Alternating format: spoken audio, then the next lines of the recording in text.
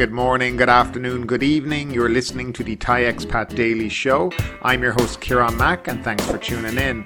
Don't forget to like this video if you're watching us on YouTube and please do subscribe. We're also available on Apple Podcasts, Spotify, Amazon Music and a host of other podcast players. Now that that's all done, let's jump into today's show.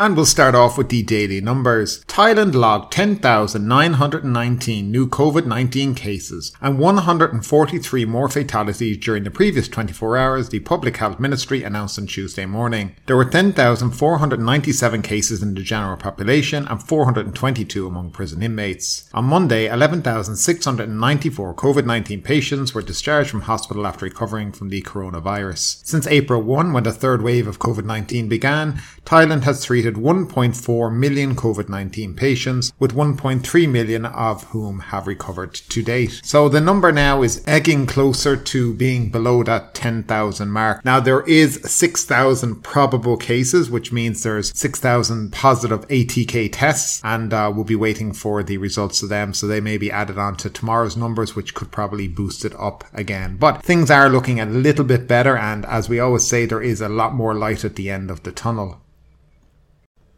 Now our first story of the day, 19 arrested at luxury villa as Rawai party busted. Shillong police in Phuket have arrested 19 people, including Thais and foreigners, at a party at a luxury villa in Rawai for a breach of COVID-19 prevention rules currently enforced by holding an illegal gathering. The landlord of the property has also been arrested for obstruction of arrest, said a report by the Muang district officials. The luxury villa, located within the Crystal Villa residential estate in Rawai near Nai Harn Lake, was raided at 1 a.m. Saturday, officers reported. The raid was led by Muang Phuket district officers, joined by the sub-district chief, along with the village chief of Mu 7 Rawai. Present to make the arrest were Shillong Police Deputy Chief of Investigation and other officers from the police station. The 19 suspects arrested included Thais and foreigners, the report noted. The 19 were all taken to Shillong Police Station and charged for violating Phuket Provincial Order 5409/2564, which was brought into effect to regulate the measures for closing venues and prohibiting activities that are at risk of spreading COVID-19. The charges were pressed specifically regarding Section 4 to refrain from organising festive parties, birthday parties, housewarming parties, transport parties, banquets and performances, or just for pleasure on various occasions. The report by officials noted that the 19th suspect arrested was also charged with physically obstructing officers from performing their duties. All the suspects were detained and taken to the police station for prosecution. No names of those arrested were released. It was not reported whether any of the suspects would face additional charges for breach of the emergency decree or breach of Communicable Disease Act as warned in the provincial order. So welcome to the sandbox, where you can go out and,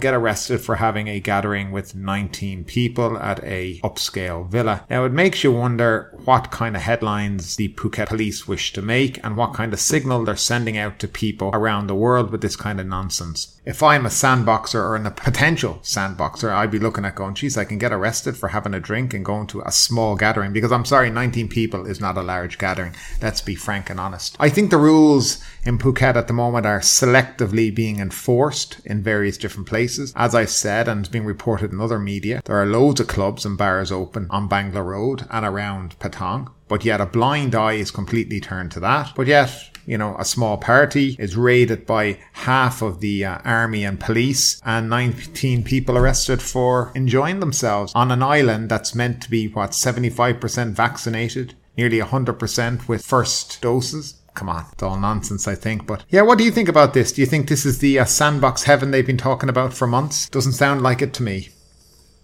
And now just to add on to that previous story, Thai and foreign customers arrested for allegedly drinking alcohol and playing pool at Koh Samui restaurant. A group of Thai and foreign customers were arrested at a restaurant in Boput sub-district on Koh Samui last Saturday after allegedly drinking alcohol beverages, gambling and shooting pool, violating Suratani provincial orders to prevent the spread of COVID-19 virus. About 20 customers were caught drinking alcohol inside the restaurants and playing pool upon a police arrival. The officials then approached the owner of the shop for an initial inspection. The owner allegedly confessed to selling alcoholic drinks to the customers and hiding the drinks by putting them in ceramic coffee mugs to attempt to fool the officials. She was initially charged for selling alcoholic beverages and allowing others to consume alcohol and play pool inside the restaurant. All of the customers were taken to a local police station for further questioning and legal proceedings.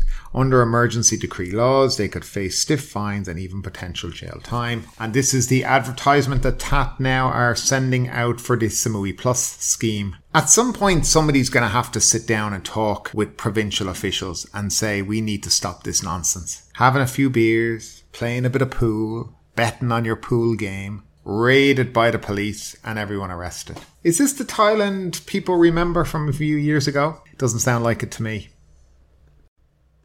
And our next story, alcohol, cigar duty cuts dangled to lure foreigners. The Customs Department is preparing to lower duty on the import of alcoholic beverages and cigars by 50% for 5 years in line with the government's economic stimulus and investment promotion package. Pachara Antulasilapa, Director General of the department, said the cuts are in accordance with the September 14th Cabinet resolution involving plans to revive the post-COVID-19 economy by encouraging wealthy foreigners and highly skilled professionals to stay and work in the country. The scheme is hoped to draw more than 1 million qualified people in Thailand over the next 5 years and generate about 1 trillion baht over the period. Cuts in import duties will be part of the mix. The group is expected to spend on average 1 million baht per person per year while staying and working here. Benefits in the package also include a 10-year visa for approved special visitors along with their spouses and children, the same rate of income tax as Thai citizens, a tax exemption for income earned abroad, and the right to ownership of property and land. Mr. Pachara said that 30% of products are likely to be covered by the planned cuts and ministerial regulations will be announced after the changes are made.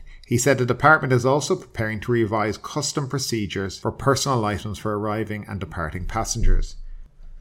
Now, this is all part of the government's grand scheme to lure, that's lure, yes, foreign rich expats to Thailand, where they will part with their hard-earned money for government bonds and the opportunity to maybe buy some land and skip doing a 90-day report. I have yet to figure out what the correlation is between reducing duty on alcohol and cigars and attracting these rich people to the country. I'm pretty sure if you're very, very wealthy, you're not concerned with the price of a bottle of booze or a few cigars. And also, is that their vision and idea of what rich foreigners do? Sit around drinking alcohol and smoking cigars all day? It's just such an odd thing to incorporate into this whole new policy. I was reading a very interesting article on Twitter that was published by a Thai lady. And her point was that this is all just nonsense. And the first thing that they should be doing is looking after the expats and foreigners that live in Thailand at the moment and making things easier for them. There are a lot of people here who are married to Thai ladies or Thai men who contribute to this country for many, many years and have to jump through the same hoops over and over. Inch-thick paperwork every year to get a visa extension. The constant 90-day reporting, the ridiculousness of the various rule changes depending on which immigration office you go to. In other words, there are no standard rules in each immigration office. Simply put, they just make their own rules up as they go along. And what you did last year to apply for your visa extension could be completely different this year depending on the mood of the officer. And all this kind of stuff needs to be addressed by the government to make things easier for people. If a man's married to his wife for 10 years, he should have a bit more security than a 1-year extension of his visa every year. That to me seems a logical approach to things. More security. If a man is married to his wife for that period of time, should he be allowed to own some land? Now, I've seen a lot of pushback with this whole land thing as well that's been mentioned by the government allowing these rich foreigners to buy land. And I've seen people within the industry of real estate calling it treasonous for foreigners to be able to own land. So I think there could be issues regarding that coming up as well. But I do find it interesting that Thailand seem to be always chasing the golden egg, the quick buck. Let's see, can we make some quick money? Let's not think about our long-term future and how we can plan things a little bit better. Maybe make it easier for people who genuinely like this country, who try to make a life here, who support Thai families and things like that. I'm hoping at some point maybe a new government will come in and start to think a little bit differently than these old kind of army-type dictators. And this is just another story now to follow on the previous story about the rich foreigners and the investment opportunities. Restrictions on foreign residents' land ownership in Thailand to remain. Long-staying foreigners can only own at most 49% of a condominium building and cannot own land in Thailand, but can rent land on a long-term basis under a special law such as the Thai Investment Law for investing in the Eastern Economic Corridor mega project, said Deputy Government Spokesman Ms. Trasari Trasakonkul. She said that the Cabinet's decision last week regarding the granting of incentives to foreign investors or wealthy pensioners to persuade them to reside or to stay long-term in Thailand, including long-term visas and other privileges, has caused widespread confusion as well as concern among Thais, particularly regarding land ownership by foreigners. Noting that the Cabinet's decision needs to be clarified, she said that the basic principle that foreigners cannot own land in the kingdom remains unchanged. Foreigners can own only 49% of a condominium building or 49% of the entire room space of the building, while the remaining 51% must be owned by Thai nationals. She added, however, that foreigners can rent land in Thailand long-term, but they must comply with special laws such as the EEC law. The 4 groups the government would like to lure to Thailand include high-income earners, foreign retirees, experts in various fields, and those who want to use Thailand as their base for work.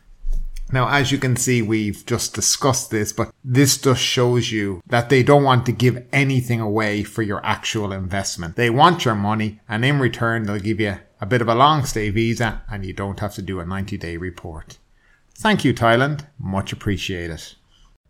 Now our next story. Reopening of capital must be safe. Welcoming tourists back to Bangkok hinges on 3 factors, including that 70% of its population are fully vaccinated, which could push the reopening near mid-November, according to the City Hall. Bangkok's governor, Aswin Kwanmuang, said on Monday, Bangkok was keen to restart its tourism business, but for the health safety of its residents, the City Hall has decided any reopening will only go ahead after it has satisfied 3 criteria. One criterion, Police General Aswin said, is that 70% of the city's population must have received 2 doses of vaccines. Such a target is expected to be met around October 22nd, and some 7 to 14 days after that is when people's immunity has been built. The tentative timeframe could see Bangkok's tourism industry resuming somewhere in the 1st or 2nd week of November. Governor Aswin said the second factor for reopening to proceed is if daily caseloads continue to drop and there are fewer COVID-19 patients in hospitals. In recent days, between 2,700 and 2,800 daily infections have been reported.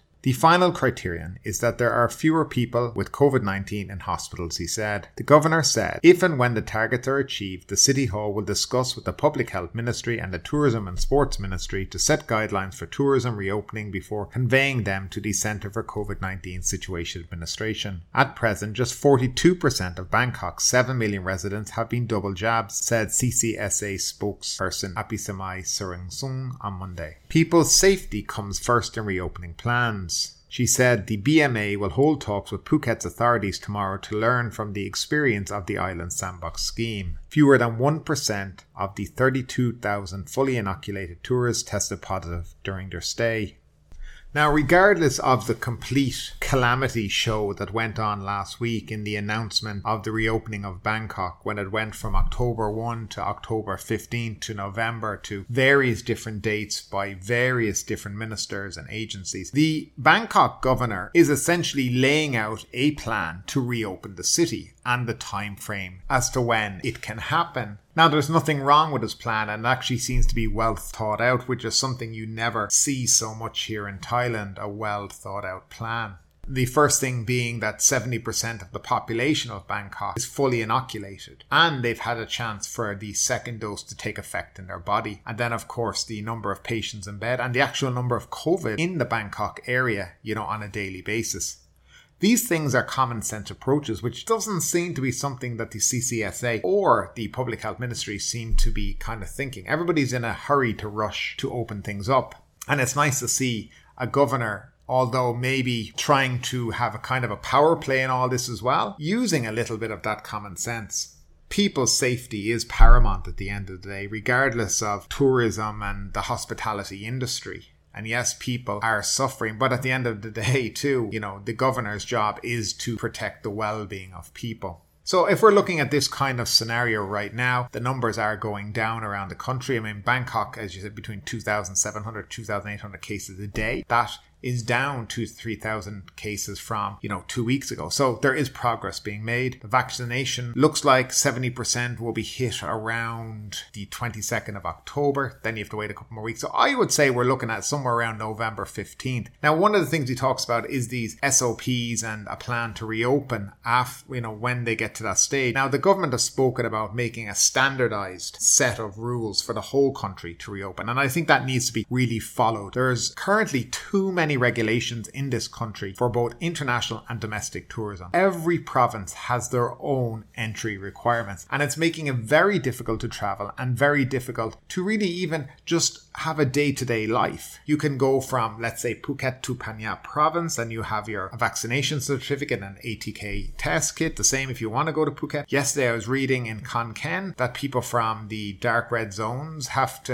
be fully vaccinated with PCR tests, and if you don't have any of that, you're just in 14 days quarantine. And Krabi, they have their own regulations. So they need to come up with a plan, and they need to have the same plan used throughout the whole of Thailand. And I think that will make a great difference. Now, I was just reading yesterday as well, they've been discussing about getting domestic tourism up and going within the country. And having less restrictions and less entry requirements to provinces is a must. If you're not going to relax those restrictions, don't expect people within Thailand to travel. Domestic tourism can be a help right now to hospitality businesses if done properly. And the remainder of this year needs to be built up based on domestic tourism and some international tourism, and building a confidence within the Thai domestic market and Thai people in general that international travellers coming from abroad pose no threat. Now look, we know that they don't, but there is this kind of fear amongst many, many Thai people that foreigners somehow are the mass carriers of COVID, when in fact they're not. And we know this is an irrational fear, but it's been there from the very beginning of the pandemic last April in 2020. So these are things they do have to overcome as well. I do hope people start to take this a lot more seriously than they are. I think the government need to talk to themselves. I think there needs to be one spokesperson for all of this. And I think, having a governor and various different ministers having their say each and every day causes nothing but confusion to travel agents and to potential tourists. So these things need to be looked at.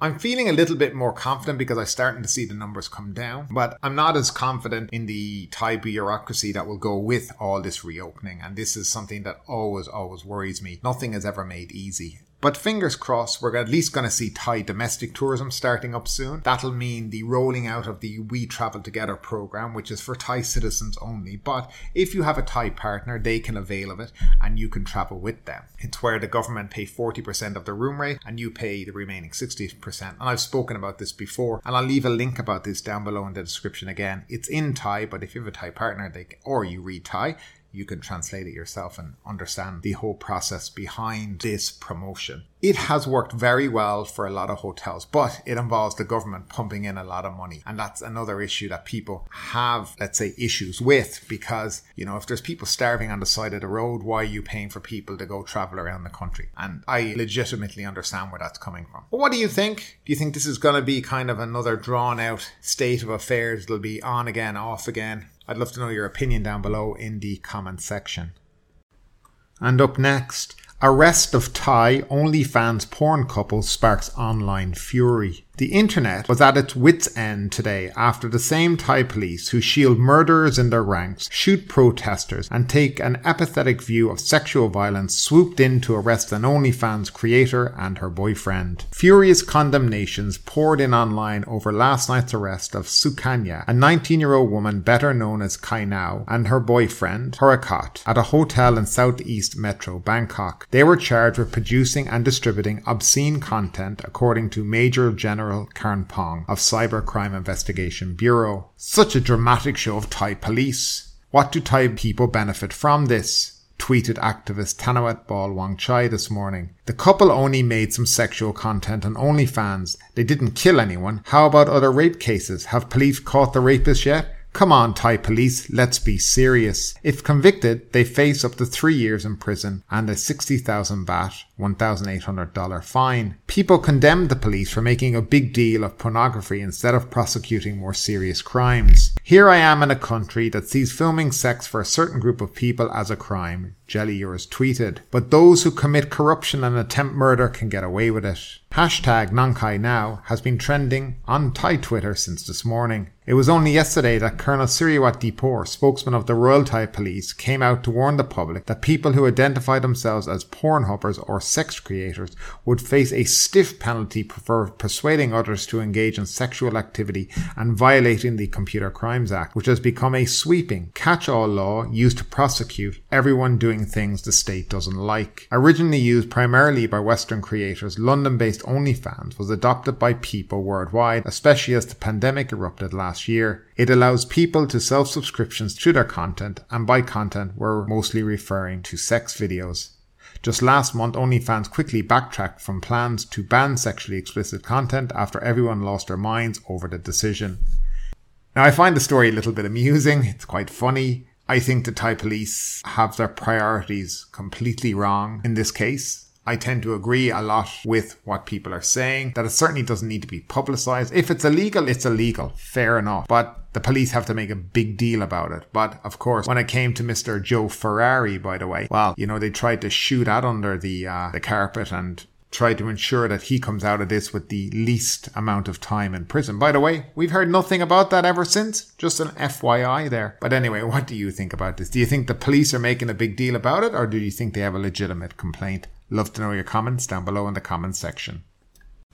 And the next story, Thai solar panel factories accused of being China's tax proxies. An American solar panel manufacturer has called on the US Department of Commerce to scrutinize 14 factories in Thailand, Vietnam and Malaysia over allegations that they have been complicit in the prohibited rerouting of exports from China that would otherwise be subject to far higher US taxation. The manufacturer of crystalline silicon photovoltaic cells in the US claimed that the factories, 4 of which are in Thailand, may simply be altering the packages of the Chinese products and exporting them onwards to the country to circumvent US anti-dumping and countervailing duty, according to a source of the Commerce Ministry. The deliberation will take about 45 days from when the petition is submitted. If the allegation is found to have substance, the department will invoke tax circumvention rates that may see levies up to 95.5% being placed on the products. If the evidence is not sufficient, a public hearing will be launched ahead of court proceedings in which Thai factory owners can submit evidence of their own. The US is embroiled in a trade war against China and has implemented various tariffs such as AD, CVD and increased tariffs on Chinese products including solar panels. As a result, a number of solar panel manufacturers from China have relocated their manufacturing sites to other countries in the region, including China. Of the Thai factories named in the dispute, 3 have Chinese investment, and another is a joint venture between China and Taiwan.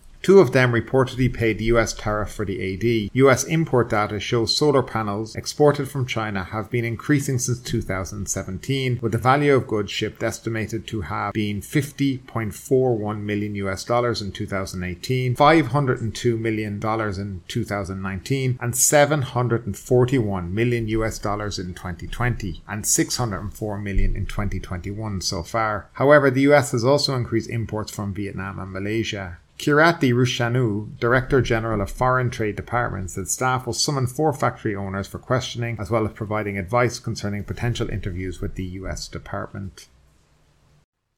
And next up, the Phuket news. Phuket reported 238 new COVID infections in the past 24 hours. One of them was from the Sandbox program. We had 77 international arrivals through the Sandbox scheme, all tested negative for COVID on arrival. They arrived on 1 flight, which was Singapore Airlines. 373 travellers tested negative for COVID during their second test, with 0 testing positive, while 217 had their third test and all tested negative. Since the 1st of July, 34,880 travellers have availed of the Sandbox program. Also worth a note that the Tourism Authority of Thailand predicted a whopping 129,000 travellers. In other news, cost of forced repeated tests threatened Canadian Sandbox holiday. Confusion over what extra COVID tests required for Sandbox tourists to travel freely to other Sandbox tourism locations has thrown an 11-week holiday by a retired Canadian couple into jeopardy.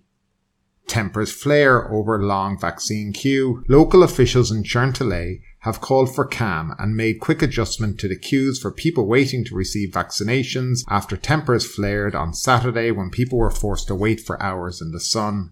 Mass testing campaign kicks off in Phuket. Phuket has begun mass COVID-19 testing in communities suspected to be the source of the high numbers of new cases. As a result, the number of new cases is projected to surge during the operation over the next few days. Second COVID death from outbreak at Phuket prison. Officials have confirmed that a second inmate who contracted COVID-19 while incarcerated at Phuket Provincial Prison has died from being infected with the virus. And finally, telephone cable thief arrested. A Panya man has been arrested and brought to Phuket to face charges for stealing telephone and communications cables across the island and selling them for scrap near his home in Tai Muang district in Phanya province. But ultimately, with this story or anything else that stood out to you today, I'd love to know your thoughts in the comments down below. Because yes, this is a news show, but it's also a conversation. Now keep that conversation going. Make sure you like this video, subscribe to the channel, share the video, and do all the good stuff that does help that YouTube algorithm. But ultimately, my name is Kieran Mack. You've been listening to the Thai Expat Daily Show, and we will see you next time.